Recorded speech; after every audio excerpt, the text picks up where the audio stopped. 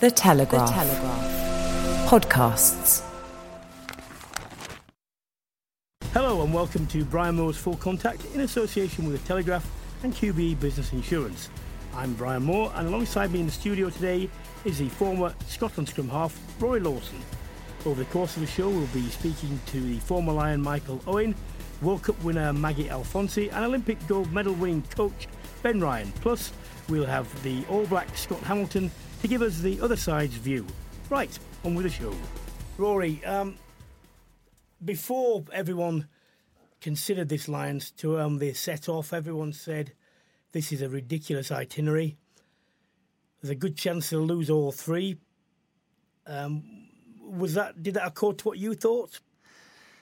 Yeah, going into it, I think everything's based around the Test series, isn't it? And when you actually look at the New Zealand franchise and the quality within their squad, you felt that the Lions would be battered and bruised with the 6 games leading into the first Test, and then obviously the midweek game in between the first and second Test. But the Lions proved us all wrong in many ways, and actually, as it turned out, it probably took that long for the squad to really bond and put themselves into a position. And, you know, when you actually break it down, they went on tour, played 10, lost 4, won 4, drew 2. Yeah. And you can literally split it down the middle that it's a drawn tour. And everyone's come out of that tour with a huge amount of credit. I tell you, we've been doing the team behind the team features, and we've got another one today, and that just happily coincides with QBE Business Insurance, our show sponsors. But on this tour, it's been shown just how advanced that sort of, approach is behind the scenes now.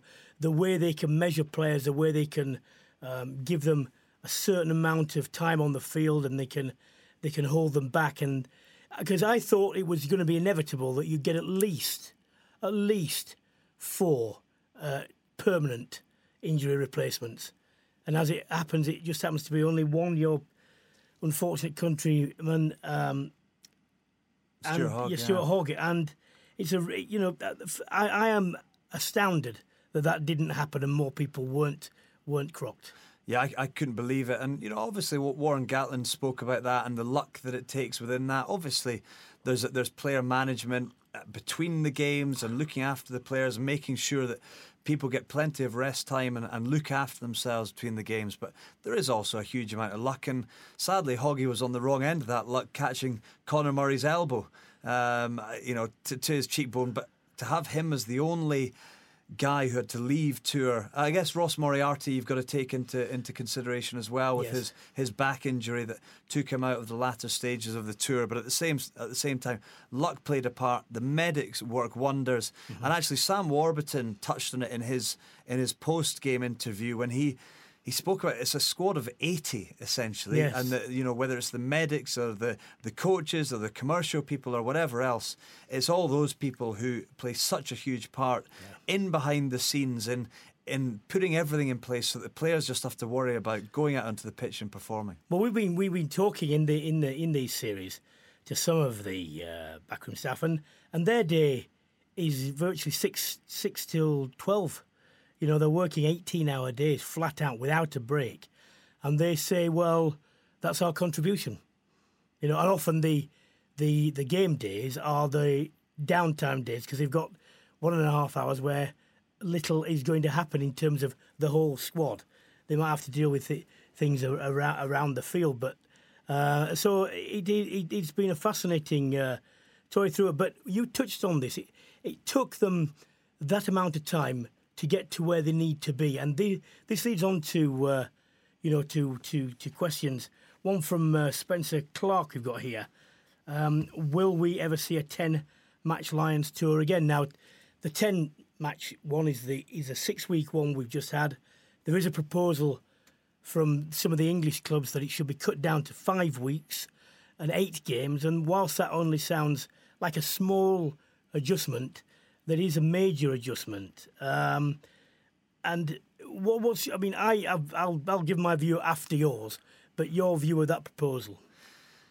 Look, I think the powers of be that are gonna make the decision on this, but I think they have to take into consideration everything that's just happened, and the past tour, for all of those who are questioning the Lions' position in the World Rugby scheduling every 4 years and so on, I hope that those have been put to bed. The post-match interviews, it was great to see Sky grab a hold of the likes of Jamie George after the game in the walk-by and just say, how good has this tour been? And he spoke about the fans' influence, the fact he could have his family there, the most special moments for him that he's ever experienced being in and amongst that group. And for me, having never been a Lion, unfortunately, but having seen the squads grow and develop together, particularly this year, contrasting to 2005, whereby you talk to the majority and there aren't many that would have said they loved every moment of it. That would have said they loved the majority of moments. For me, this has rekindled what it is, what a Lions tour is all about. The fans, the sea of red that travelled over there, the way that the New Zealand people bought into it, I think encapsulated everything good about the Lions. And for me, I think looking at it again, logistically around the development of the squad, if you're not going to give time to prepare to go on tour, and the players are going to land 4 days or 5 days before their first game, I think you have to have a number of games. Now, whether that is 10 games or 9 games, I'm not altogether sure. But if you ask the dirt trackers, as it were, in inverted commas, the guys who have been the midweek players, whether they would have been happy playing that role across 6 weeks rather than 5 weeks, they want to be there. They want to be a part of that Lions. And albeit they might maybe lost in the final moments of the tour, it is so important to be a Lion in amongst that squad and have the squad environment. Well, trying to get over to people who wouldn't understand, and it's not their fault because they've not been there. The thing about the Lions tours is that genuinely everybody believes, or is supposed to believe, that you can make a test challenge from wherever you start. And on every tour, or nearly every tour, that you can name, somebody has proved that right. And on this tour, I would say Anthony Watson, Elliot Daly, Liam Williams, not where he ended, not that he ended up in the test team, but where he ended up at fullback. That all came from the number of games played and from the performances they put in, because that trio, and in association with Stuart unfortunately getting injured, happened by chance, but it happened out of the form of the games. And if you cut this down, what you effectively will give is each player on that tour will get one game or maybe a game and a half to push their test chances. And a lot of them will feel that's not enough because you can just not perform for whatever reason. You could be picked in a combination which you don't think is strong enough, which is not giving you what you consider to be the right chance or as much of a chance as everyone else. And if you do that, you're virtually splitting the midweek team away from the test team straight away. And that has significant consequences for the rest of the tour, because people who know that they're not likely to get in no matter what they do, it's very difficult to keep them switched on. And it will, although it only sounds a small thing, it will kill the Lions as we know it. And the clubs know this. The English clubs know this. This is, to me, nothing other than a rapacious bid for money. And I understand their arguments about this. They understand that it's in the amateur era and they put all the spade work in, they play the players week on week. But this is something which is an anomaly, but it works for everyone.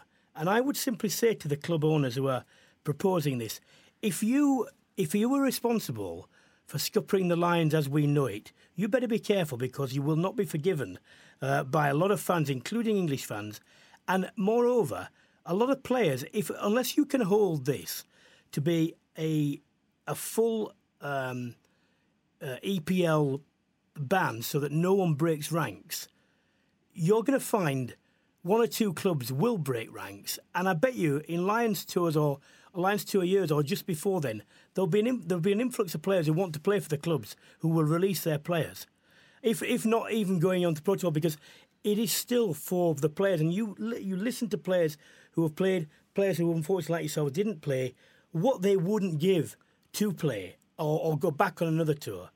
And they will not be forgiven by the players either. No, and I think from a club perspective, you think about the influence of that tour on the players when they return to the club. Absolutely. You think, Mauro Itoje as a young man. And their marketability as well. Yeah, absolutely. And, crowds. I think the couple of extra games within there, Yeah. the 8 to 10 is significant. If you're talking about a 3-test series and one game in between the first and second test, you're talking about 4 games preparing you for a test series. If the Lions went into that test series against the All Blacks off the back of 4 games, they get torn to shreds. In my opinion, yes, the Stuart Hogg injury might not have happened. Yes, Ross Moriarty might have had a chance to push his test up a case with a couple of outstanding performances, but they're undercooked, and that for me is not a fair reflection of the British and Irish Lions if they're having to go into a test series of 4 games. So the first thing for me is it's the thing that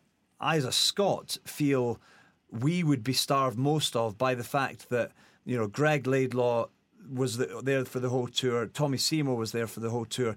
I think if there had been another couple of Scots, even in the midweek squad or even just with a couple of opportunities to be in that environment and take that back to a Scottish environment, that is immeasurable for me, and that would be starved of. That's another question that came in. What will the Lions players have learnt from each other and from the tour? Well, they'll have learned. I tell you what, it's strange because you are asked to give your closest rivals and enemies in the 5 or 6 nations, 5 as it was, an insight into how you are successful nationally, and some players can be very reticent to do this, but to have a genuinely successful Lions tour, you just have to give, and you have to give of your best, and you have to open up and technically open up because players are playing with you. Know how certainly in the scrum, for example, you know how players want to pack. You'll know how they want to set up, how they go down, what they do and don't like, and you're exposed to so many different ways because there's a homogeneity of things within your own national setup, and you can't experience everything because it's simply done different ways in other countries. And to get that is absolutely invaluable because some things will work and some things won't, but you only need 1 or 2 things that really suit you, and you only need to learn that. And you think, I would but for going on that tour, I would never have found that out. Yeah, no, I think you learn from other players in your position or other positions just what it takes to be the best. Yeah. I think the fascinating thing is how that kicks on into the next 6 Nations, 2018 6 Nations, whereby you might notice a little chink in someone's armoury. Yeah. But for all the players, I'd say, there are a handful who the tour didn't go their way for whatever reason. They didn't get the performances they needed early doors to be able to force their case, or they actually fell down the rungs of the ladder because of the performances of others were better who went past them. Yeah. But mostly, I would say, the players are going to develop. For the Irish, they were the only ones that the majority within that squad understood what it took to beat the All Blacks. Mm-hmm. None of them understood before this tour what it takes to beat the All Blacks in New Zealand. Yes. And I think particularly 2 years out from a World Cup, the learnings of that are significant. Mm-hmm. I also think, learning from other coaches, by all accounts, the non-English players within the squad, learning from Steve Borthwick, mm-hmm. particularly around line-out time. A lot of guys have spoken a lot about that. For the Scots and Welsh, learning a bit from Andy Farrell, this defensive mm-hmm. system and slotting into that. And obviously around set piece, your Graham Roundtrees, mm-hmm. you saw him striding up and down the touchline the way that he likes to work. This actually links into a question from Tommy O'Dwyer, who said, do you think successful club coaches should be part of the Lions management? And I was just thinking, not unless there is a very specific reason for them being there, because the thing about Lions coaching is you have to have a national quality about it. Unless it's a hugely niche area, you simply need the wider depth of experience to bring international players together because they don't have long to learn. And if you've not had a grounding in international coaching or worked with the international players, I think you're just going to be too narrow in terms of your applicability. What do you think? I think the international experience has to be there. Certainly as a if you're a club coach, and I use probably Gregor Townsend as an example with this, given that he's just moved from Glasgow to the Scotland role. He was asked to go on the Lions tour as theoretically a club coach, albeit just named as Scotland coach, but he had been a British Lion. He knew what it was to be a British Lion. And also, let's get it fair, when he's been a club coach, he's coached the vast majority of the Scotland squad. So I mean, of course, I think it's slightly different with Gregor. With Gregor, but then I guess it's a horses for courses. I think that's another loss potentially for Scottish rugby, albeit Gregor's taken the Scottish squad to Australia and beaten the Wallabies in Australia. Yep. That's a great tick of the box for him and a great chance for him to get his get his foot under the table with regards to the Scotland position. But at the same time, imagine some of the learnings that he would have had on that Lions tour as attack coach in the Lions team against the best team in the world. How are you going to pick the defences of the best team in the world to pieces to win a test series? Because what you see with there, even if you've not got players that can do certain things, when you work with players who can do that, it opens up your eyes to if someone comes along with that possibility. It alters your thinking about how you might approach certain either attacking or defensive situations. And it simply is a case of experience being there. And that's one of the things that, I've been stressing when people have been talking and asking me about, why Eddie Jones has been able to kick on so much with the England squad. I said it's simply because he's had such a lot of experience all around the world to so many situations that he is aware of what he wants now and what's possible, and he's looking for players to fit in, and he knows how to motivate. And it's a simple thing. There's a question here from Tristan Quick. It says, "Can you see Warren Gatland coaching New Zealand or possibly the Lions again?" Well, he was asked that after the game, wasn't he? Yeah. And he was very careful to avoid the question, but.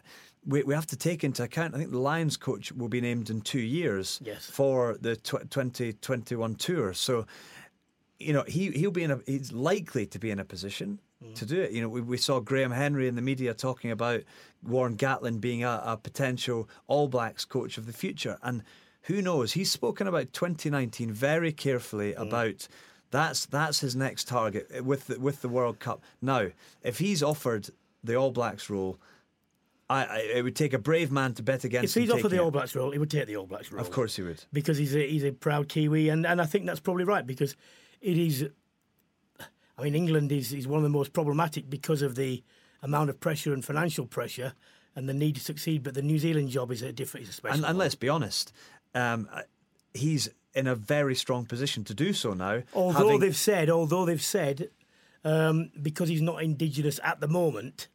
He's not there, they might not give it to him. And if he doesn't get that, as a coach, you think it might be nice to try the third one, wouldn't it? You do the trio, the South African one as well. That's the next one that's coming up, and see if you can get, because he was saying two wins and a draw might be a fairly useful CV, but not just on CV terms. The experience must be fantastic as well, because I'm sure that whilst it's not the same as playing, the coaches must get such a lot out of this as well.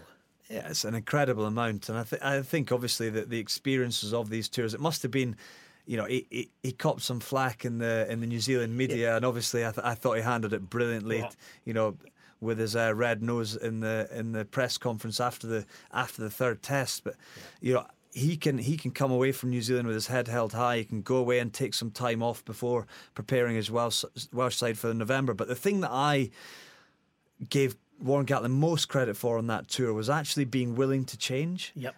Because let's be honest, let's remember, he went into that tour and said, Owen Farrell and Johnny Sexton and Dan Biggar are my three fly halves. Yes. They are three fly halves, and I am not looking at any of them as a number 12. He realised that in order to challenge the All Blacks the way that he felt they needed to be challenged, he had to make a change. And that was probably forced when there was, I can't remember which game it was, but Sexton had to come on in the midfield alongside Farrell, and that worked. And it was perhaps the spark that gave him the thought that was the change that he needed to cause the problems. And that axis has worked well.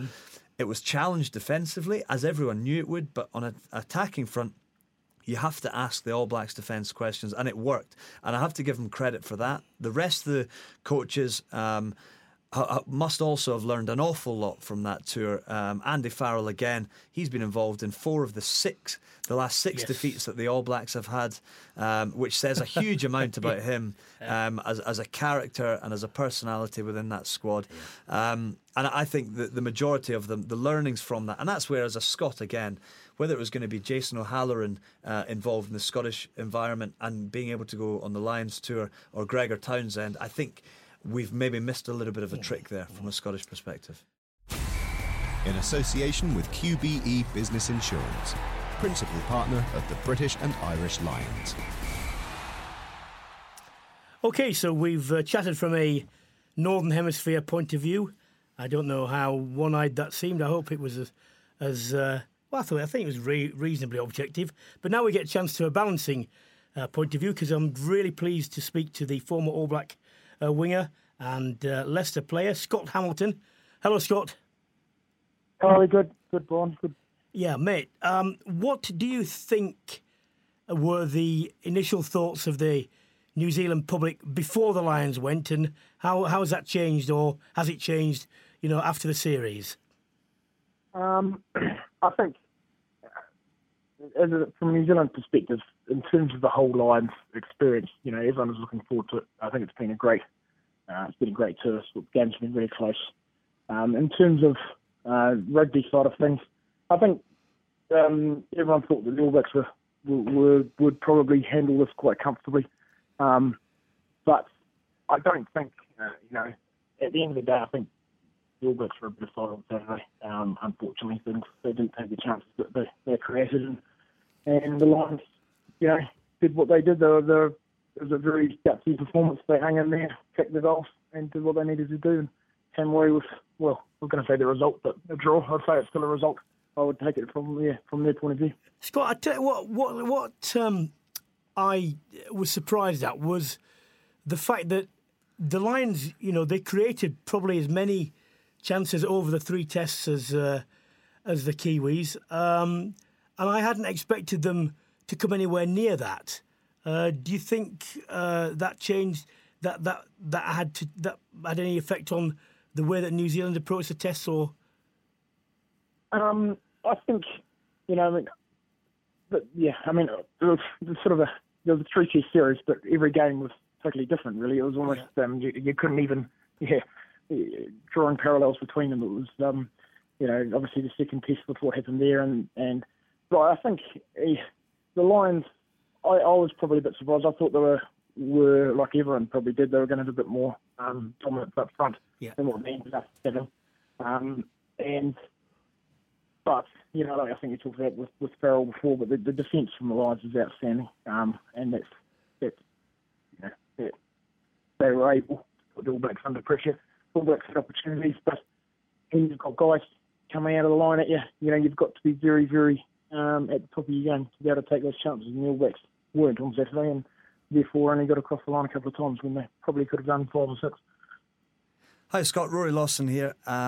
Just talking about that defensive shape and pressure that the Lions put on in the first and second test, and looking back to Saturday's deciding test, the All Blacks averaged over 5 tries per game last season. In the 3 tests, they've only scored 5 tries against the Lions in this series, the Lions scoring 4 themselves.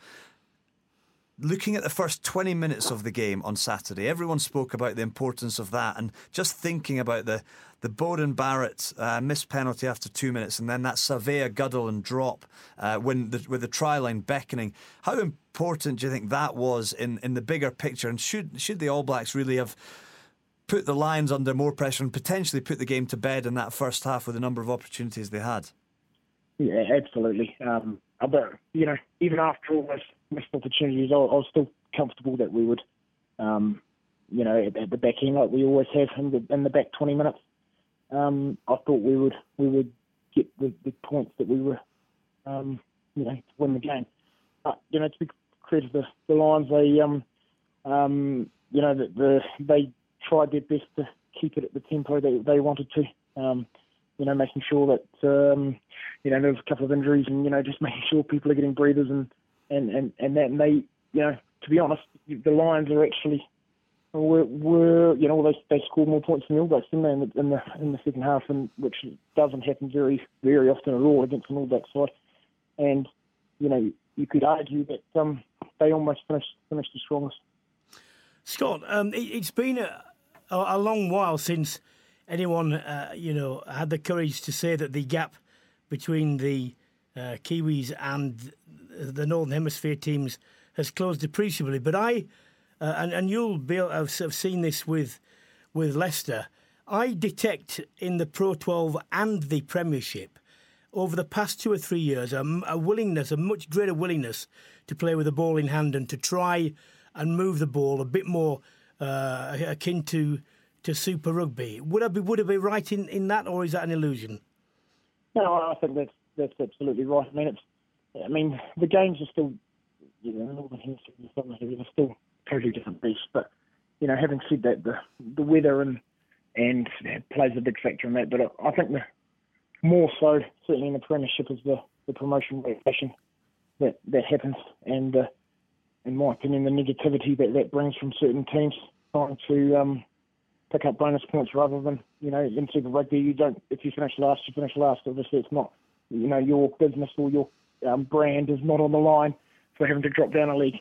Mm-hmm. So you can afford to try it around. But I mean, you look at teams like Connacht a couple of years ago, they played a brilliant style of rugby and won the league. And I think, Saracens have evolved a fair bit. Wasps obviously play, a lot of width in their game. And I think at the end of the day, it's very difficult to play like that throughout the whole season. Just January and December is a tough time of year to play over here. But at the end of the day, the finals football's played in May, and generally it's a lovely wide open Twickenham, for example. And you if you're good enough and you've got the players, at the end of the day, rugby's about scoring more points. And I think it's good. It's certainly good for a spectacle. I think that it's starting to happen. I mean, obviously people see the All Blacks model and perhaps like with football, and they try and follow the Spanish or whatever model.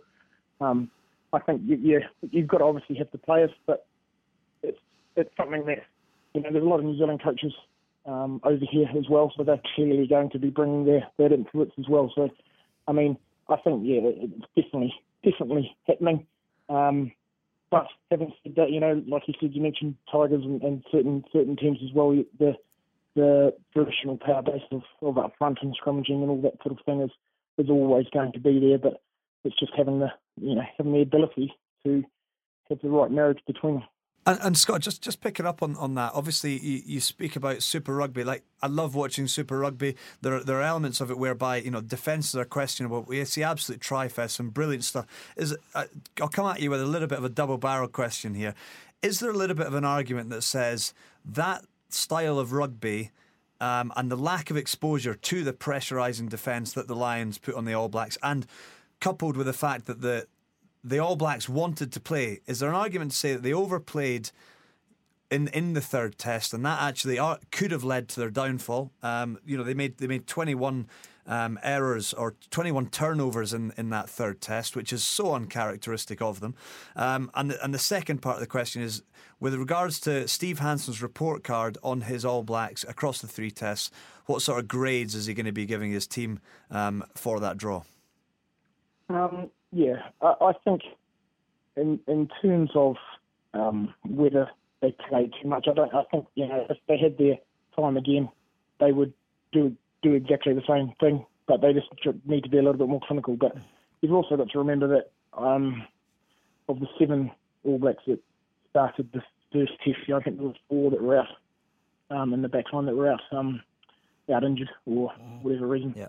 Suspended, and that makes a big difference as well. There's a lot of young guys in that team that, even Leonard Brown, he still doesn't have a lot of test match experience as well. And, those guys are only going to get better for that with Geordie Barrett and those types of lads.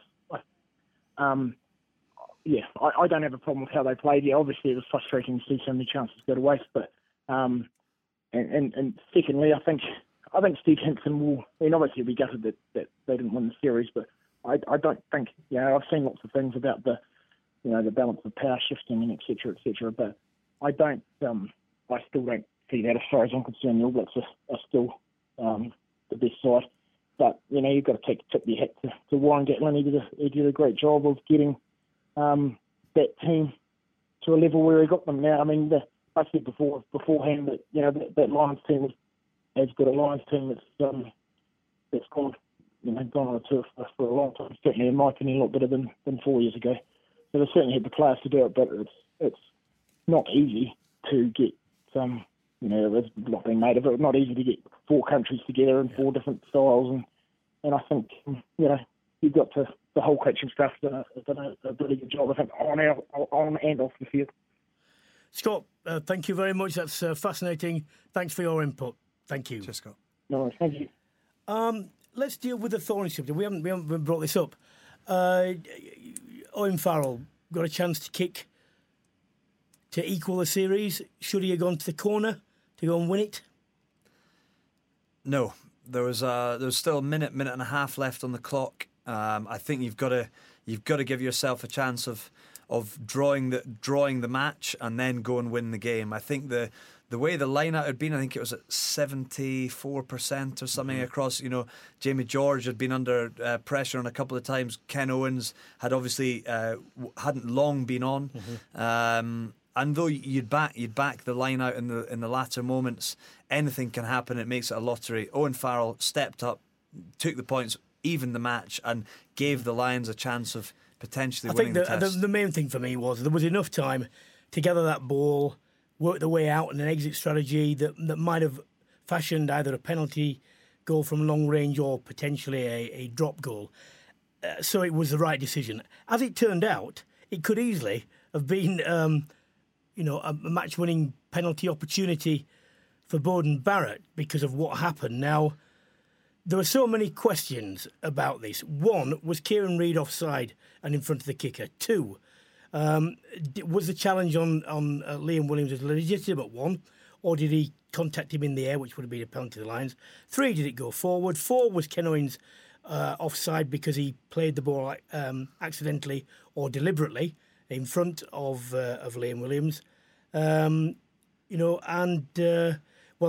another one which we come on to, but I think the thing is there were so many variables on this, and when we went down there, I think it's arguable whether Reid was or wasn't in front of the kicker. So I think unless there's definitive proof, he gets away with that. I thought that actually as a challenge, I thought it looked to me at first flush, and even second and third, fourth, fifth and sixth, that it looked as though he was trying to go for the ball. Absolutely. If he wasn't, he was very good acting, so I think he gets away with that in my book. But you say the ball didn't go forward, is that right? Brian, I have to take a go. And I took an absolute hammering on Twitter because at the time, I spoke about the officiating being outstanding. I think he got away with the fact he could go to the TMO by Kieran Reid's, let's call it clumsiness in there, albeit I actually felt it was a totally fair challenge. But and at the time I thought Ken Owens was so close to the deflection that whether he grabbed the ball or not, it was instinctive. Yeah. And by the very nature, if it's instinctive, it can't be deliberate. Yeah, exactly. But anyway, carry on. So I got a hammering saying he blatantly grabbed it, he was offside, in front of the ball, blah, blah, blah. But I went through it earlier today in slow motion again and again and again, and the ball did not go forward. So he just dropped it straight down. So Liam Williams had his back to where Beauden Barrett had kicked it from, had his back to Kieran Reid. It hit off his left shoulder, but off the front side of his left shoulder. Right. But the fact that Kieran Reid hit him to a level whereby he ended up on the Lions side of the ball made it look like it was forward. At best, from an All Blacks perspective, it went sideways. Yeah. However, I think it went marginally backwards, and so Ken Owens theoretically would have been fine to catch it. Yeah. On reflection, it could have been play on, but I felt that the referee Romain Poit dealt with it incredibly well, and the outcome was fair. Arguably, because funny enough, you're the only person that I've heard put this forward, and I'm going to have to look at it again, because the one law that people didn't take into account, as far as I can see, either in commentary or in a lot of the social media posts, was law 11.7, which was if you are in front of a player who knocks the ball on and you deny an advantage to an opponent, it doesn't have to be deliberate. That can be accidental, and if that is the case, it's a penalty. And to me, if that ball went forward, that law applied, and that is a penalty. Also, Romain Poite was. I don't know whether this was a conscious thing, but he was quite clever in the fact that he should not have been reviewing that under present protocols unless he could find a way to bring in foul play. And obviously the Kieran Reid challenge, seeing whether it was foul play, gave him the opportunity to have a second look at it. And Sam Warburton, I think, helped in his helpful discussions, which is what good captains do. And believe me, you can have bad captains who annoy referees so much that they won't listen to a word they say and actively go against them. They may not say that, but they do. And because he was able to go and review that, he came to what he thought was the right decision. However, that wasn't the reason New Zealand did not win that game. They lost the chance to win because they missed three sitters as opportunities in the try scores in the first half.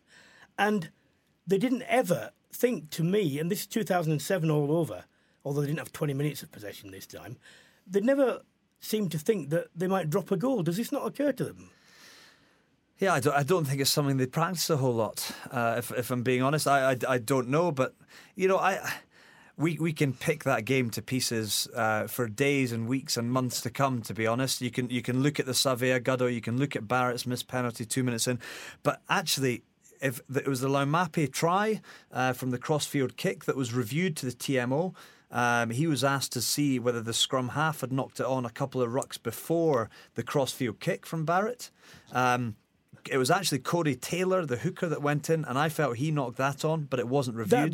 Because when they were saying the scrum half, and I was thinking, they didn't know, and there's no way. And they showed three perfect passes. I thought, why on earth did they even think of look at that? But as you say, it was a receiver. Well, it was a playing man. But it wasn't the actual scrum half. The biggest argument for me, and I never claimed to be a scrum expert, would be the scrum that came off the back of Poite's decision with 30 seconds to go, and the fact that New Zealand looked to have the upper hand. I think Wyatt Crockett might have been coming in on the angle. Yeah. So it was either a penalty to New Zealand or a penalty to the Lions for that. Because they looked to have the upper hand. The ball came out the back. Romain Poite didn't look like he wanted to referee it, and he actually let a number of things go in that game, particularly at scrum time. Rhys Webb picked up and the counter-attack was on, and arguably you could say that was a Lions' opportunity to snatch it. But look, it was part of the drama. It was part of what made that third test so interesting and had us all on the edge of our seats. There was a hollow finish to it, but in the grand scheme of things, it was a wonderful test match. Let's go to the hollow finish. Should there have been a provision, because they'd had to write it in to the agreement, and presumably as this agreement has to take into account all three hosts over 12 years, it has to be done right at the beginning, so they couldn't have gone back retrospectively and written this in. But I tell you what, it might be in the next 12 years. I guarantee it will be. I guarantee it will be. Because as a player, wouldn't you want... I would have definitely wanted a definitive result. I would have backed myself and said, right, I want extra time here. There's not a player in the 46 players who were stripped and ready to play on Saturday afternoon in that third test who wouldn't have wanted an outcome. Because you saw it afterwards. You saw Kieran Reid on one side and Sam Warburton on the other holding a trophy from either side.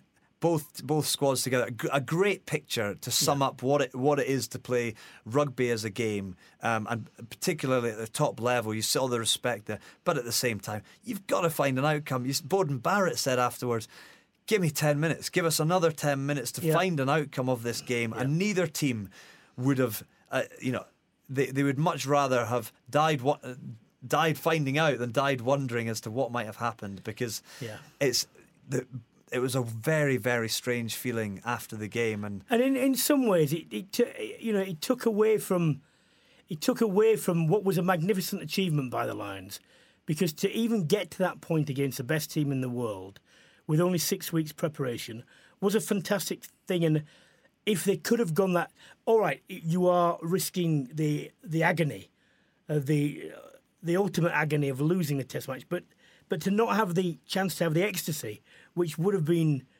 fulsome total, is something that as competitors, I just think, players and managers and coaches at that level or any level would have really wanted. And I understand why they couldn't have it, but I just felt I understand. I just don't want it to take away from the achievement and how well they'd done, a scratch side against the best in the world. No, absolutely not. And for me, nobody's going to say for a second that we didn't have a cracking Test series between the All Blacks and the Lions. I think it's a learning for future tours potentially, but what are the chances? I don't know what the odds would have been on a drawn series. Certainly, it was 30 or 35 to 1 on a drawn game, let alone a drawn series. So Tom Shanklin, I accused him of sitting on the fence and getting splinters somewhere, painful. I heard it. But he actually said a draw. He said a draw.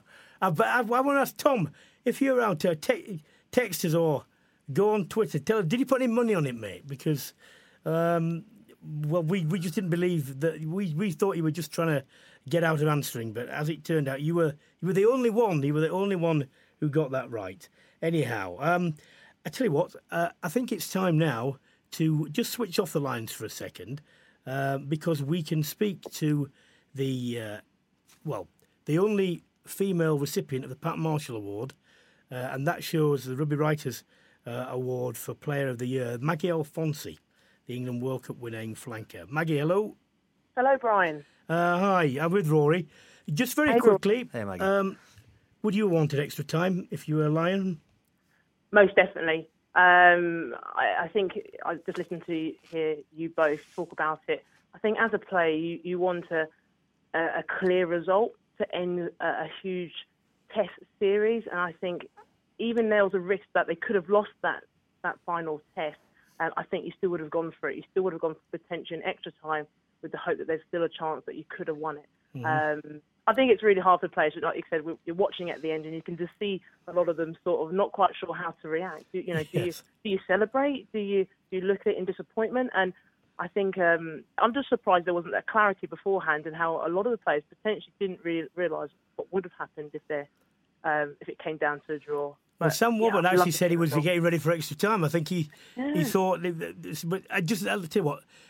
As I said, all these agreements are written 12 years ago because they have to be the same for all the host countries. So that's why it never came up. But anyway, let's go to something else. 30 days now only, and the clock is counting down because I've seen it on the Women's Rugby World Cup site until the Red Roses for England and everyone else dons their boots in Ireland for the Women's World Cup.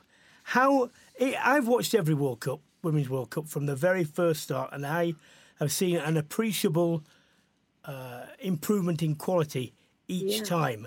Is that going to be the same this time?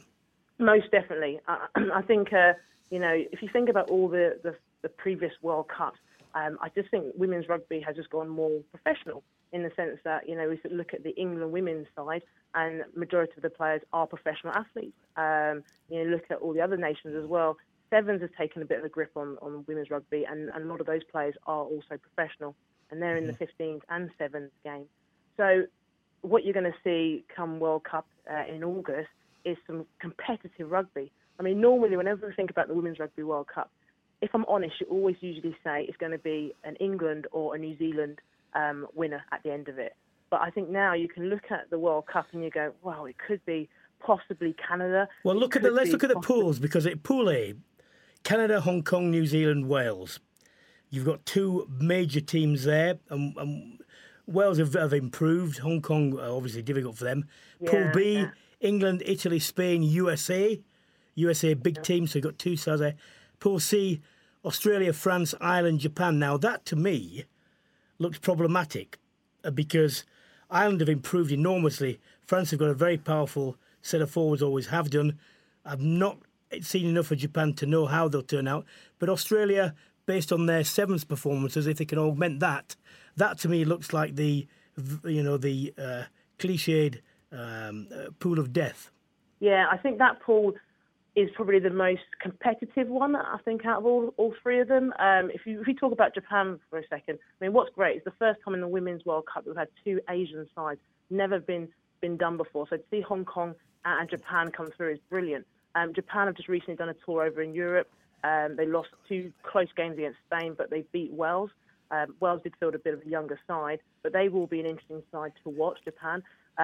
You can't count out the home nation, Ireland, so they're going to be, I guess, at their very best as well. And then France, a really typical Six Nations side who are always, I guess, play up to their very best when it comes to a World Cup or a Six Nations. So I think that pool is going to be really interesting. I mean, you can't count out Pool A as well when you've got teams like Canada, who are currently third in the world, and then you've got New Zealand, who are second in the world. That's going to be quite interesting about who finishes, obviously, top of that pool. And I think England's pool is an interesting one. Teams they've all beaten before. I think their last test against USA in their pool will be the most interesting one, just because it will give them a bit of, let's say, a real physical challenge to allow them to progress through. But yeah, it's all very interesting. I think Pool C is probably going to be the most closest and competitive one. The venues, you've got the Dublin and Belfast venues, the university settings for Dublin and Belfast, but you've got the Kingspan as well, which is going to come into play. Do you know what the ticket sales are like for this at the moment? Is there any indication of advanced sales and how well it'll be supported? So far, all the pool games, the venue has sold out. So all those games, to my knowledge, have all been sold out, which is brilliant. I think they've also requested for extra seating. The final the final at present, that I don't know the knowledge of what the ticket sales are currently there, but at the moment I know it's going really well because there's so many people across the world who are really interested in attending that, especially with the fact that the International Women's Rugby Series that took place out in New Zealand went very well because you got to see England do really well and New Zealand and Australia and Canada. So I think everyone's very aware that it's going to be a very competitive World Cup. So you kind of want to be there, especially if you're in Europe. I think it's quite easy to get over to Ireland. Hi Maggie, it's Rory here. Hey Rory. Just with give us a bit of a breakdown as to how the pools are going to work out. Obviously, is it the top team in each pool goes through to the semi-final and best second placer? Yeah, you're kind of testing my knowledge here. So yeah, it's the top team in each pool. So what happens in the Women's World Cup, very similar to the under-20s men's tournament, there's no quarter-final. So it's a semi-final and then final. So it'd be the top team that takes you, obviously, there's three, and then the next second best in two of the pools will go through. That means some big teams are going to go out straight away, aren't they? There is. Yeah, so if those you remember, so in 2014, Ireland did incredibly well, beating New Zealand, and as a result of Ireland beating New Zealand, it meant New Zealand didn't progress through to the semi-final and finished fifth, the first time they've ever made it to a final. So that potentially could happen again. I'll be intrigued if it did, but you've got Canada and New Zealand in their pools, a good chance they'll probably progress through in theirs. And you've got, obviously, England in Pool B, which I think there's a good chance, obviously, they'll go through, but then I think it's going to be a tight one between them and USA. And then I think, Pool C's got an interesting clash of teams, but I think you could be looking at France, Ireland. I don't want to call it, it's too early to call it, but it's going to be interesting because there's so many good teams at the moment. And the semi-finals, once you get past, as you both know, in a World Cup situation, once you get past the pool knockout stage, anything can happen. So, and Maggie, I know that you're still fit as a fiddle and would be more than capable of dominating another World Cup. But I'm sure you're still incredibly close to the majority of the girls within that squad preparing. How big a shift has there been in the professionalism with the players literally turning professional, and their shift towards that daily routine that prepares them for this, and how strong a position is that going to hold England and compared to those who aren't perhaps professional coming into this World Cup? It's going to be huge. I think we've seen the change already. They went on to win a Grand Slam, Six Nations, and that made a big difference because it allowed the players to have more time together, more contact time, because what used to happen before is that they'll come together a few weeks before the start of the Six Nations tournament, which realistically isn't a lot of time. Where now they're in, on a regular basis every week training together, so you can understand combinations, you understand your teammates, you also get the opportunity to rest. because prior to them being professional, you know, a lot of these women would have been working full time as well. So, you know, you've got some who are plumbers, you've got some who are teachers, some are police officers. So trying to balance that as well as trying to be the very best athlete that you can be is really challenging. So we've seen the difference with the Six Nations that went on to win it and become Grand Slam champions. And then obviously when they went out to New Zealand for the International Women's Rugby Series, again, they beat Canada, they beat Australia, and then they beat New Zealand, who were at the time number one in the world, and now England are number one in the world because they've got all that support. I think what we want for the future of women's rugby, though, is it to be across the board. I think what's great is that the England women's rugby team, the Red Roses, are setting the trend now, and I think other nations will follow. Yeah, because I tell you what, because it is great for the teams that are pro or, you know, virtually semi-pro now, but you really need out of the 12 teams to close that gap as soon as you can, don't you? Because otherwise, it becomes a tournament where you can identify teams that are definitely going to go through, and no one wants that. I fully agree. You know, I think in any sport you want it to always be competitive, and you don't always want to think just the teams with money are the ones that are more successful. Yeah. Actually, you want it to be a fair, even playing field. And more than anything, I want all the other nations to get equal support and equal money to ensure that every player can be at the very best. So the tournament is always, you are judging players based on their ability rather than what financial support they can get. But at the same time, look, I'm so pleased that England have got that support. And like I said, what it will do is encourage other nations to support their women's 15 side as well as their 7 side as well. Well, I'm sure wish all the contestants the best of luck, and best of luck for a successful tournament. But when you see the girls, because you'll see them before I do, can you give them my personal best for their forthcoming challenge? Most definitely. Rory, can I give them your best as well? Absolutely, Maggie. Scotland aren't there, so... Thanks, absolutely, thanks, Maggie. Please do. No worries, bye. Cheers, Maggie. The best thing I can say about the women's game is if you watch it now, and this was not always the case, you soon or almost immediately stop looking at the fact that this is played by a different sex, and you start to think that wasn't good enough, or that was a good move, or they did that right, or they didn't do that right. You don't have to make any allowances, for gender, and it is a different game. But in some ways, it's actually a more attractive game because it's less cynical. It involves less stoppages. The scrums are better, and they don't kick as much. I'm delighted that and I'm surprised as well, pleasantly surprised that the venues have all sold out. Yeah, that's great news, isn't it? It is great news, fantastic for the players, fantastic for the event. I think on the whole it'll be a brilliant tournament, and Maggie touched on it there, just how competitive the top end of the tournament in particular is, and you touched on it. The gap will need to close between the bottom teams and the top teams. But at any World Cup, you look at the Men's Rugby World Cup, it's the same there. It's going to be a long time before you can get 16 or 12 teams in the women's case, all competing at the very top end. But I think it's going to be a cracking tournament, and August in Ireland, you don't know what sort of weather you're going to get. But that's one of the problems. Maybe let's hope it's not. I mean, August has given them the best chance they absolutely can. I think it'll be a cracking tournament. Well, time to speak to someone who never had any problems with the weather where he coached. The former Fiji Sevens coach now works with the WRU in a consultancy role. It's Ben Ryan. Hello, Ben. Hey, Brian. How you doing? Not too bad. Don't want to talk about Sevens, but Good. Do want to talk to you about what was the thing that impressed you most about the Lions' effort down in New Zealand on a technical basis? Well, I think obviously they progressed really well over those 5 weeks, and you could see they got a good bond. I thought the defence was their defining part of their game. It kept the All Blacks at bay, forced them into some errors. I thought their line speed was outstanding, and showed their aggression for how they wanted to play the game. And I wouldn't have seen the results going the way they did, but it was a fascinating 3-test match, really. It just shows. Roy and I was saying the length of the tour allowed the emergence of a back three, which was largely by chance, I felt, in terms of certainly the fullback.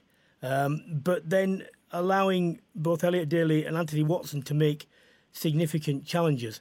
If, from a coaching point of view, if you don't have that number of games, will it still be possible to do it in the way the Lions have always done it, and find combinations that just work because players put themselves forward, or will it be too difficult? No, I think it's entirely possible. It does depend on your philosophy and your outlook on how you want the team to play. And if it's too convoluted, too multi-phase, too thick a playbook, then it's obviously going to take time to get that sorted. But it was a pretty simple and effective way that the Lions had chosen to play, and then that back three was picked on form. There were some injuries that forced their hand a little bit early in the tour, but it was ultimately, whilst the All Blacks back line was getting hit with various injuries, the Lions were starting to find some real form as those test matches went on. And Anthony, I won't mention Sevens again, but he was pretty much won the Junior Commonwealth Games single-handedly when he was playing for England. And with Elliot Daly there, with his gigantic boot as well, that's just another added benefit of having him there. Plus obviously, Liam Williams at fullback. I mean, I thought they were terrific and a real positive for the tour. Hi Ben, it's Rory Lawson here. Just picking up on what you're saying there, you spoke a lot about the back three guys. Slightly, obviously, contrasting styles between the All Blacks and the Lions, but within that Lions squad, out with the back three guys, who impressed you the most on tour, and perhaps who surprised you the most out of that Lions squad in their development, particularly and around the tests? Do you know what? I didn't honestly feel I was surprised, particularly by anybody coming out from the shadows and suddenly being right at the forefront. Because I suppose I've seen a lot, particularly the English guys, I've seen a lot of them growing up and coming through the system. And so the likes of Elliot Daly and Anthony Watson are outstanding rugby players. And actually, when you look at, with Maro and Kyle and Marla and all the other English guys there that are so young, it's very exciting for any English supporter really to see these kids. Because Elliot and Anthony, they could be 100 cappers. I don't want to, jump the gun too much, but they have got that quality, and both of those can play in a number of positions. Anthony can play at 11, 14, 15 or 13 probably, and Elliot, well, there's not many positions he can't play in the back line. So I thought they were outstanding. And Jonathan Davis in the midfield, I think everyone thinks he's a great player, but he stood out and was in those all three tests, both sides of the ball, was a bit of a talisman, and he should be very proud of his performances. Yeah, his class shone through particularly in the Test series, didn't it? He's played the last 6 tests for the Lions, which amazed me. Wow. But no, just flipping over now to the New Zealand side of things, and a slight detour from talking about the All Blacks in particular, as someone with significantly more knowledge of Fijian rugby than the masses in the Northern Hemisphere. Obviously, as a Scot, it hurt to see Fiji beating the Scots in their test earlier in June. But what is there in place to protect the Fijian talent from going to New Zealand? And added to that, we've just spoken to Maggie Alfonsi about the potential gap in the Women's World Cup between the top teams and the rest. How far off are Fiji from being able to close the gap between the very top teams in the world and themselves? Yeah, I was at the Scotland Test match, and Fiji thoroughly deserved to win that game. I think there was certainly a bit of maybe of a mental hangover from Scotland's win over Australia, and then to lose their 2 key players to the Lions, plus a few other changes, probably added to all of that. However, Fiji over the last 3 or 4 games, they've beaten Italy, beaten Scotland, beat Tonga at the weekend to get the first qualification spot for the World Cup for Oceania. They are moving forward fairly rapidly over the next couple of years. John McKee's doing a terrific job. He's brought in some really clever operators in the strength and conditioning. And World Rugby helped with all of that. They helped these so-called emerging nations, and I don't think it's fair to call Fiji that, but in 15's terms, it will be a shock if Fiji get into the quarterfinals in the next World Cup. But it's entirely plausible And when we have world-class players like Leone Nakarawa and Josh Tuisova playing for Fiji, those two will get into pretty much any test side in the world. Unbelievable, and just starting to get some depth everywhere, starting to scrummage really well. And really the only position that worries me is the depth at fly half. And behind Ben Vola, we've really got a very sketchy next in line, and that's the next point in development. And the reason that happens is probably coming on to your point about New Zealand. All our best talent in the Pacific, they might be fly halves or midfielders or wherever, but then they go overseas and they only really ever get stuck on the wing or at fullback, occasionally in the midfield. So we've got probably some very good teenage halfbacks and key players there, but when they go overseas, they don't get played in those positions, and we end up losing them. Ben, sorry, Ryan. Sorry, can I just ask you a question from David Bent? Said, which of the countries, because all the home unions have been touring as well as the Lions, which of the countries do you think will have benefited most from their summer tour? Oof. Quite interesting one, I know we did a fine job on sticking so much hospitality in front of the Scottish boys the week before the FIFA test match.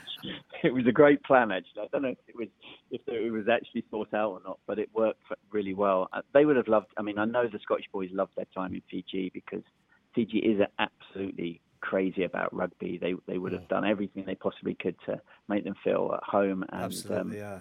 And you know, it's so good to see top quality sides like Scotland and Italy obviously came across as well. And so I think Scotland, you know, they've had an amazing 18 months, and Gregor's going to do brilliant things with them. And it was great that they beat Australia, and I think they probably, out of all the teams, I would say they benefited the most this summer. Because I thought Eddie Jones would have been pleased with the Argentinian trip. I think he only wanted. I spoke to him before he went, and he was only looking to try and fix maybe 2 or 3 positions for people coming forward with genuine contending claims that he didn't know about. And I think he probably got an indication that he might get that. Wales, it was more difficult to say with Wales and Ireland, I felt. Mm-hmm. Yeah, I mean, obviously the England tour was a fairly short one, but that first Test match was an amazing Test match, really. And yes, some of those young kids did come through remarkably well. I don't want to be sort of putting dampeners on it because they were really good, but I just thought that having watched the Jaguars playing Super Rugby all year, and those guys looked tired, and it was a tough couple of Test matches for them. And as you know, and I don't, it's hard to go down to Argentina and win, and they must have been delighted with that. And I'm sure Eddie's had got, you know, he probably can go 2 or 3 deep now in each position, which, if we're honest about it, is something that England probably should have done for the last 20 or 30 years, the biggest playing population in the world. Well, ever since... the most resources. Ben, you're right. Ever since the unfortunate byproduct of the 2003 World Cup and all the retirees was that it's taken until now to get the cycle right, to get the number of caps and the seniority and emerging youth, and get the balance demographically of the squad right for the first time I can remember since that time, and that's a long time ago. In the next World Cup, is the England side going to be right demographically? And that's the challenge going forward, to do what New Zealand nearly always do, Australia certainly do, with a really small playing population, is to get the amount of caps right and keep that continuity going, so you don't have a side falling, you know, completely off a cliff in terms of experience, and it takes you another 4 World Cups to get back to where you should be. Yeah, no, I agree. And I think, I mean, one thing that perhaps does need some thought is some of those guys had only played a handful of Premiership starts. They're not actually, they've got almost as many caps in Test matches as they have Premiership starts. Absolutely. And if you're not careful, you know, we've got to allow the clubs to allow these youngsters. Yeah, that's a really interesting point. Enough. And if we don't allow that over the next 4 or 5 years, then you'll see the New Zealand players at a similar age, and we've just seen their under 20s do magnificent things at the World Cup. In 4 years' time, those guys will have 100 Super Rugby games under their belts, their best ones. So then they'll move away again. So we do have to be trying to future-proof this system, and it's a tough one. So I know all the internal machinations with Prem rugby and English rugby, but for the greater good, it needs to be sort of thought. That is a really, really good point. It's one I've not considered actually, in terms of how this gap keeps opening up. Really, really important point. Ben, absolutely fascinating as usual. Thank you very much. Cheers, Ben. No, it's a pleasure. Thanks, guys. You know, I like talking to Ben Ryan because he's got so much experience around the world, and he just tell you what, he sees things from a point of view which you don't necessarily consider yourself, and he always has something to say that I think actually I should have thought of that, but I didn't, and that's to my benefit. It's bigger picture, isn't it? It's Absolutely. bigger picture thinking. But on the flip side, you go to any owner of a Premiership club and you tell him, get the 18-year-old in there because he's good enough. They want to bring an all black with 40 caps over who's 30 years old and maybe seen as not making the next World Cup with them. It's the pressures of that, and Brian, you spoke about it earlier when we spoke about the Lions side. When money comes into play and the pressures of winning the Premiership or surviving the Premiership or making Champions Cup rugby or not being relegated, when that comes into play, most coaches and most owners just think, where can we plug the gap? Absolutely. Understandably. Let's just turn to a Welsh point of view, because we've not had one. Warren Gatland got quite a bit of stick during this tour for picking Welsh players who some said shouldn't have been there, some with more justification than others. Very pleased to see we can speak to former Welsh and Lions number 8, Michael Owen. Hello, Michael. Hi, Brian. How's it going? All right, mate. Well, I thought it was a touch of class actually for Warren to appear with the nose on at the end. He made a point, didn't he? Yeah, he certainly did. Yeah, he's had a bit of. I think to be fair, he's had unfair stick throughout the tour from the very start. I think he's the type of coach, I think, who you just got to have faith in, because you look at his record and it's pretty much unprecedented. He's been successful wherever he's gone, and I think you've got to be coming from a pretty exalted position to give him stick. Mm-hmm. Did you prior to the tour? Did you envisage this sort of result, or have they exceeded your expectations?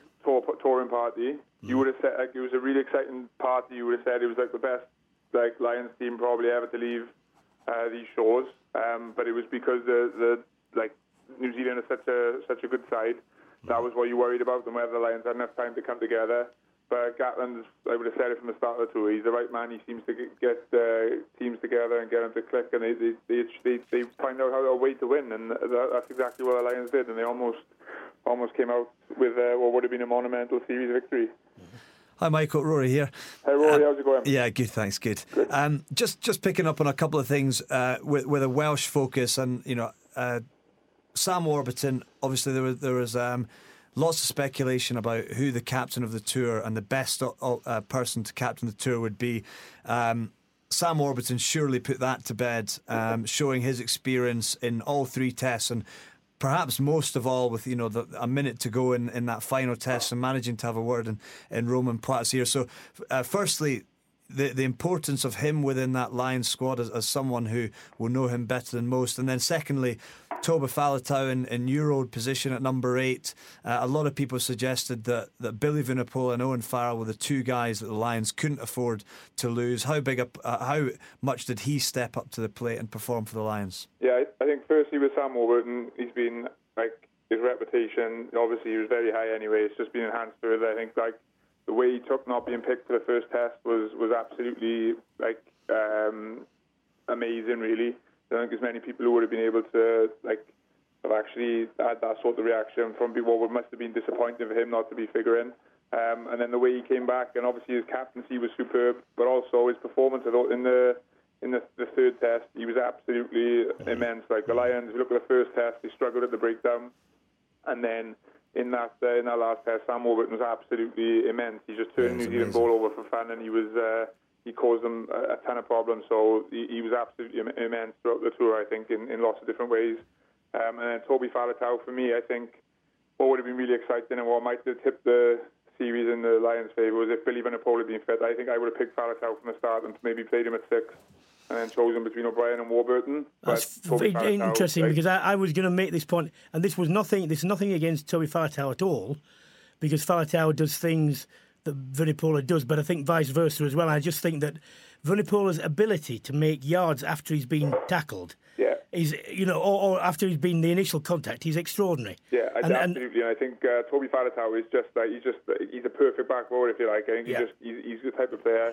He'll be one of your top tacklers. He'll be one of your top carries. He's got a bit of, like the way you scored that try in the second test. He's just got a bit of movement and a bit of pace, and he's got a touch of class. And I just think he's an excellent player. And like I say, if Billy Vunipola had been there alongside him, I think that would have been an even more formidable back row than it was.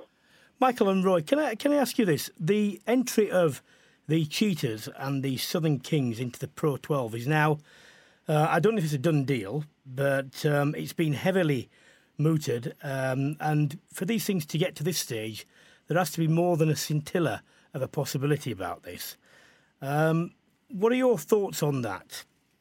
For me, I think it's hugely exciting. I think the Pro 12 is a competition that probably does need a boost. I think I'm sure Rory would echo my thoughts in saying that it's been, when you go and play when you leave the Pro 12 and go and play in the Premiership, it's a bit of a wow moment, because you play in awesome stadiums every week. You play in all the sponsorship, everything's just in line, and the clubs seem to be a little bit more.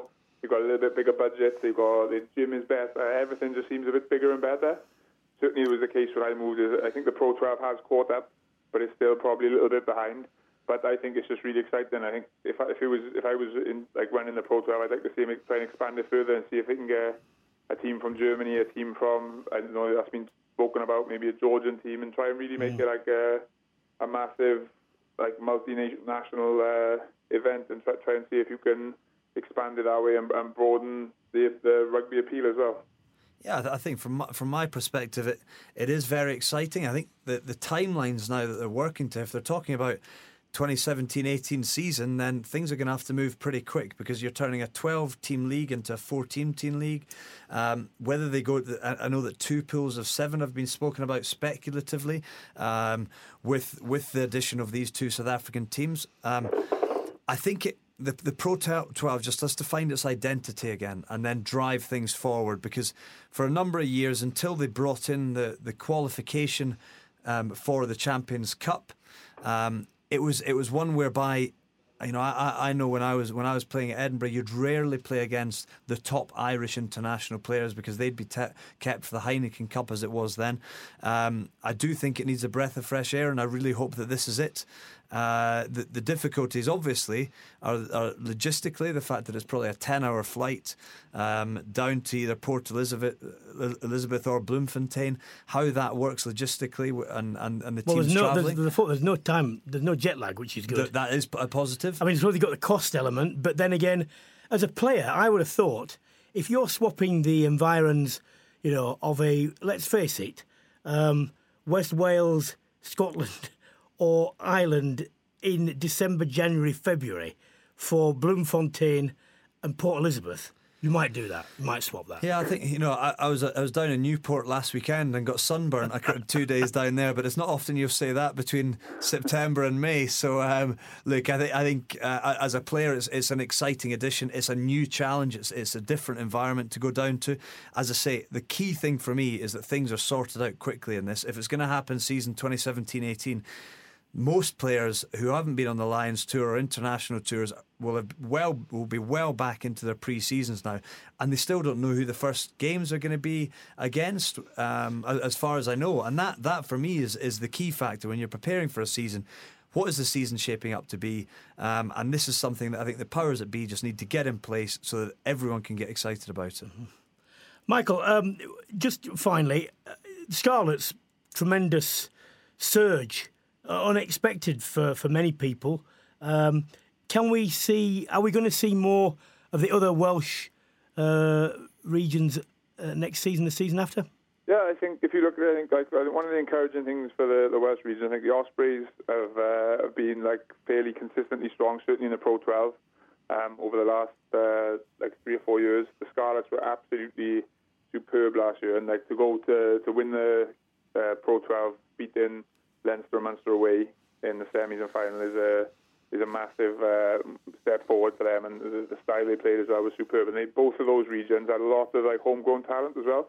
which I think is really exciting for Welsh rugby. And you look at the tour as well, and it gives a bit of depth. The Welsh tour this summer they had 2 good wins, so it's looking like there's a bit of depth there, which will challenge some of the established players. So that's really exciting. And in terms of the Blues, I think they're building nicely, and obviously it might take a little bit of time, but the Dragons have got obviously with the new ownership model, but they've got the potential to move forward and start competing. So it's I think it's a fairly exciting time for the Welsh regions and hopefully for the Welsh national team. Yeah, it could be all that and lots of sun, which is even better. Thank you, Michael, as usual. Great. Thank you very much. Pleasure, guys. Thank you. Cheers, Mike. Cheers. Right, it's now time to, and here for the final time actually, from another member of the team behind the team. In association with QBE Business Insurance, principal partner of the British and Irish Lions, supporting the team behind the team. Supported by QBE Business Insurance, we've been looking at the team behind the team across the series of the podcasts. And you can tell by the way that this Lions team performed, the fact that they were able to go for the full 80 minutes of every test, the fact that they had relatively little time injured, only the 2 injuries keeping players away from the tour, that the team behind the team really did their job this time.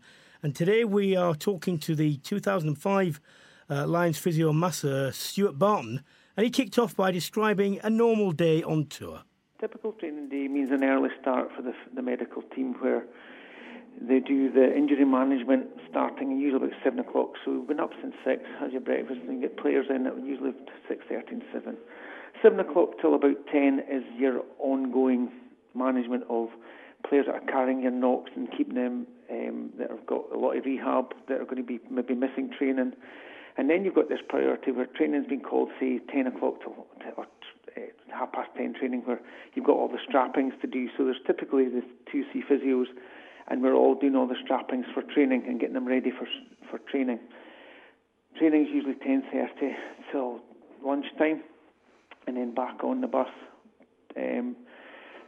from 12:30, lunch, and then back after lunch, they're back into more treatment, and then getting ready for an afternoon session, which can be, say, 3 o'clock till 4:30, and then 4:30 till 4:30.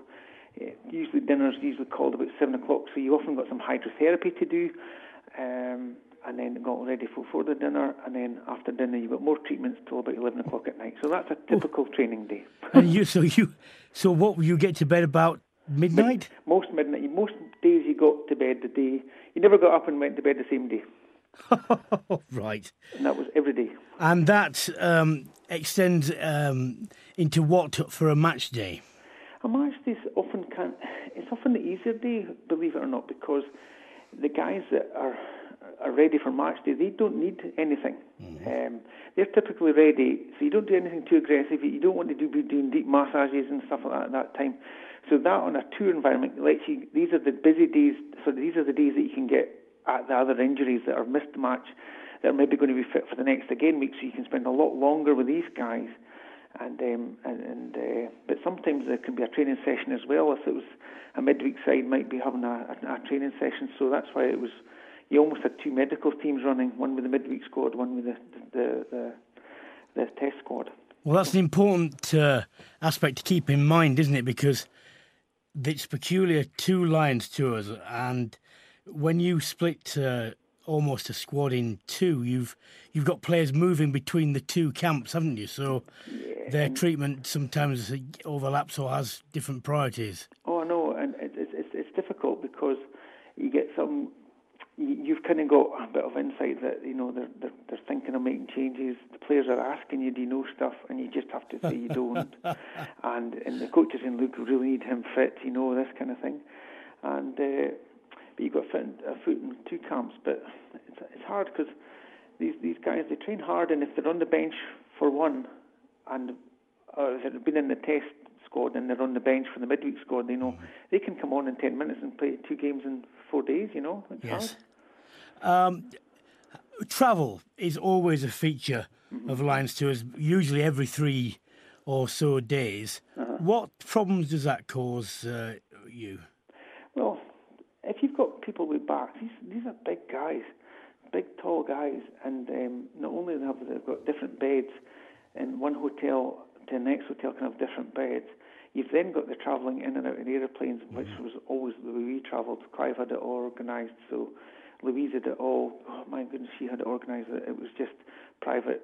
It was all. There was no check-ins. It was just there was a bus wait straight to the plane basically for the internal flights. But there wasn't any long bus journeys. But at the end of the day, you are still sitting around on a bus from the hotel to the airport. Yeah. And these guys, that's the thing. They stiffen up so quickly, these big guys. And that was the thing that if you've carried guys with necks that have been hitting, you know, it's like when the front row are sitting. These necks get sore and they get stiff sitting around. Yes. And the big tall guys at back, they don't like the sitting around. So that was always the biggest been. Plus getting all the medical equipment and all the strappings. Do they still have duty boys? Yeah, I like that. Ian McGeechan loved having duty boys. That was always his big thing. These are all traditional things, and I thought it was a great idea. Yeah.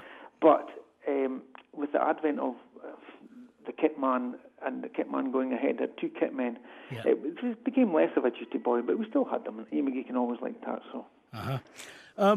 After, what's the routine for players after games? You know, as far as warm downs, ice baths, assessments, and so on.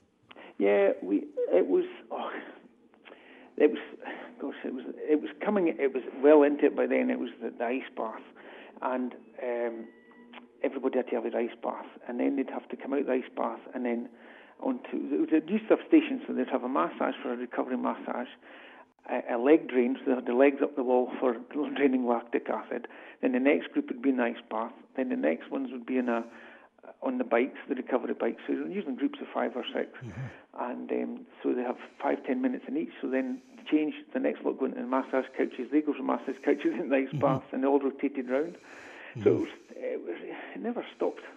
And I get it. And of course you got guys getting strapped up and that, but and of course the players have to get weighed in, weighed out. So if they've lost 3 kilos of sweat in a game, they're not allowed to. They have to rehydrate before they can leave the dressing room. So 3 kilos means they have to drink 3 litres, and it's like, oh my goodness! Sometimes you just want to let these guys say, "Well done, you've just won a test match," and you know. But is there a position which needs the most treatment?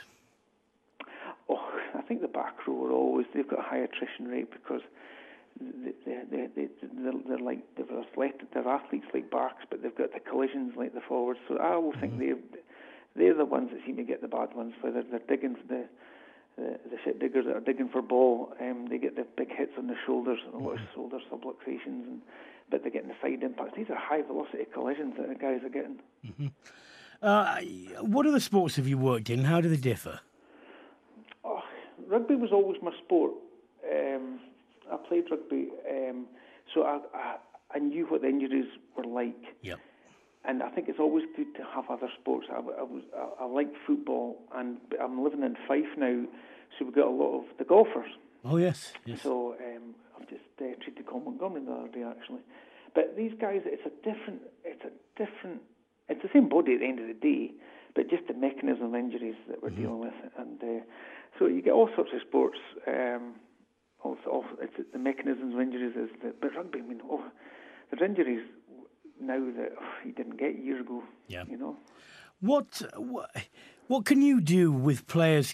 Because I know that some players will play when they know they've got an injury, and some players will not play unless they feel absolutely 100%. Even though you might say, actually, you can do. You could certainly play half a game, 60 minutes or whatever. What can you do to persuade those people? I know, it's a good point. I knew when it was time to come out of international rugby. I'd done it for 12 years with Scotland. Yeah. And you remember the Gary Armstrongs. Now, he's your junkyard dog, isn't he? He would just strap him up, I'm fine. And I liked that era of, look, just strap it up, it's fine. It was easy to be a physio then. Yeah. Because they were always wanting to train, always wanting to play. And then laterally, I think we've created a very precious athlete who sometimes only wants to train if he's 100%. Yeah. And that's where a good captain. I think Greg Laidlow's a good captain at Scotland, keeping the dressing room honest. And when a good captain says, "Come on, if we only trained on when we felt fine, we'd never train." Yes. And that's where physios have to judge it as, okay, that calf's tight, but trust me, it'll loosen off in the session.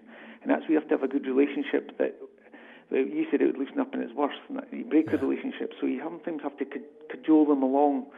But I remember at the end when I'd done 12 years and 100 internationals.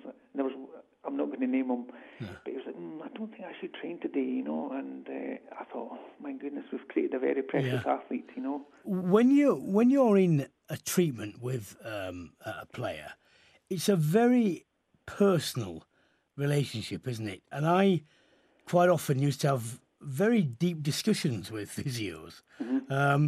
What was your experience of that sort of thing? Yeah, you become close to them, don't you? Yes. And you often open up about non-work things at all, Yes. Family things, relationship things, you know, and you get a very close relationship because it often is. It's just you and them, and plus they put a trust in you that they don't want you to tell other players that they're maybe struggling with, whether it's emotionally or an injury. Yeah. I remember way back a player who got himself in a bit of financial trouble. Uh-huh. And he was wanting desperate to play, and then you find, well, his neck had a serious neck, and he said, Stuart, I have to play this weekend. I need that match fee and I need that win bonus. And I remember saying, you can't look at that neck. Look at the disc, and he was telling the coaches he was fine. As far as the coaches knew, he thought he was fine, and I was in this predicament where, you know. What does your charter say, the physiotherapist charter, the ethics charter say on that? I'll get back to you on that one. But I tell you what, I think at the end of the day, it's the player's decision. You can only advise. Yeah. And I think nowadays, I think with medical legal, you would just say, no, you cannot play, and you would go to the coach and say, you cannot play. But at the end of the day, that's a player. You've got the confidentiality, and you have to respect that. And that's why it's international sports different, because normally a patient says that's confidential, you cannot share information with anybody. So you can't. But with international sport or any sport, when the coaches, you have to now. I think now the pressure in the game is that you would tell the coach, look, he's not fit. The doctor would certainly tell the coach. But I remember way back, this guy was saying, you can't tell me, and he was wanting to. But he, to be honest, he after one game knew that it was crazy. Many thanks to QBE Business Insurance, who supported this podcast, and the team behind the British and Irish Lions. QBE are about building the strongest partnerships, one team and collaboration across multiple countries to give businesses the confidence to achieve their ambitions. Rory, this is the final show of this season, but professional players, being the beings that they are, some of them are now reporting for duty for next season. Can you just, before we go, tell us what the average player will be doing over the next few weeks before the season kicks off? What sort of sessions will be doing? Yeah, look, I think the average player will be looking to become significantly better than average, because this is where you can make most gains as a player. Ultimately, the season is long, it's arduous, it is incredibly tiring, and the players typically love what they're doing, but the pre-season is your one opportunity to properly make some gains. And that's typically in the gym. So there'll be a heavy weights focus on things, building the body that's going to be able to see you through the next 10 months of the season. And just let me stop you there, because I am aware that the weight sessions have changed out of all recognition from when they started. They were very standard, bench press and so on. They're adapted in ways that are much more specific now, aren't they? Yeah, look, it's about strength and movement. You've got to be You've got to be strong in the positions you're going to be tested in on the rugby field. Albeit you're still going to do your core exercises. You're still going to do your squats, your bench presses, your bench pulls. But at the same time, there's a lot of power included. So you're going to be doing power cleans and split jerks and snatches at some stage. And it will be position specific as well. So obviously the front rowers do a lot of neck exercises, and across the board you'll do your core stability work, you'll do your joint work. There'll be a lot of prehab work, so that joint work, is that loosening? It's movement. It's movement. It's healthy movement, because if you do static weights, you might lose the range of movement. So there'll be a lot of stretching stuff. Pilates, yoga. And a huge, there'll be a lot of gym work done. There'll be a lot of a lot of work done on the track for the speed guys, but that's across the board now. There'll be a huge amount of anaerobic work done, and that's anaerobic work off the ground. That's tug of war, that's strongman stuff, that's distance stuff. So you're building the engine that's going to get you through the tank. And then there's obviously the rugby side of things, which is a huge part. So there'll be conditioning games whereby you're going to be stressed hugely anaerobically and aerobically, but you're also given up. did you basically say actually you've all got an aerobic base that's good enough, or do they still do the long set, or do you still get given some aerobic work to do? You don't do a huge amount of, you're not doing 10k runs or anything like that, and the aerobic base comes from training the anaerobic a lot of the time. Okay. But I remember my days at Gloucester whereby Brian Redpath, as a former scrum half, understood that the scrum halves probably had to cover the most ground, out with probably the fullback and back three guys, but the most ground whereby you were making impact and passing the ball and having to accelerate, decelerate a lot. So he had us in what we called the Fat Club, because you basically, you're typically your bigger boys are the boys who put on weight in the off season. Went back in on day one, you had your fat pinched. If you're above the threshold weight-wise or the fat mills, you'd be in Fat Club, and it would be a 30-minute aerobic or anaerobic boxing or running or spinning session first thing in the morning before anyone else got in, followed by breakfast, and that's where you made gains. And I used to love it. You were in the best condition of your life. You weren't taking the physical hits of the weekend that take time to recover from. A lot of it's down to sleeping, because the sleeping time is where you make most gains. And you know what? Of all the things you described, one of the other things I played 1 year in the professional era. I didn't play as a pro, but I wouldn't necessarily want to be a pro because of other things. But the one thing that I would like to have done would be to have seen how strong I could have been, see how technically good I could have been, because always something I had to give. And in particular, when I played, you didn't have a chance to recover. You didn't have a chance to proper recovery things. How important is that? Yeah, it's hugely important. To be honest, I don't think the players now necessarily have great opportunity to fully recover, because you typically get a 4-week off season, and by the time you've switched off, you're switching back on again. And believe me, when you're in that squad environment whereby everything's a competition, you're being measured on everything you do, speed tests over 10 metres, 40 metres, your yo-yo test results, your bench press, your squat test, your jump for height test, your power output, everything is a competition. You want to be the best version of yourself, and when you're competing in positions as well, I never forget in a pre-season having to do a 3-minute round in boxing against my opponent and taking an absolute hiding, as he used to train MMA in the off season, and I didn't, and I only had one wrist. But it's the classic cliche is that the first game of the first pre-season game you ever go into is the only time that you're at 100%. From then on, you know it better than most. You're carrying knocks, you're carrying niggles. You've probably not recovered from the previous week before or the week's training before a game. But I used to love pre-season probably more than most, because you were always testing yourself. You always felt like you were getting fitter, but the fitter you got, the harder you could go, which meant that the outcome would always be that you're absolutely burst by the end of the week, as it was. But it was a nice feeling, and the togetherness that you get within a squad environment during that time to prepare for a season is really special. Well, Will Plant, I hope that answered your question.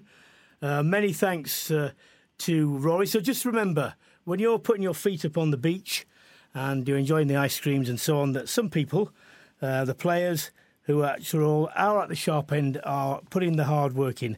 Can I thank you all for listening to Brian Moore's Full Contact in association with The Telegraph and QBE Business Insurance. Many thanks to my co-host Roy Lawson for joining me in the studio this week, and as always and throughout the series, to our producer Abby Patterson. Thank you all for downloading and listening to the past 23 episodes. If you didn't listen to the last 23 episodes, why? And make sure you do next season. Thank you and good night.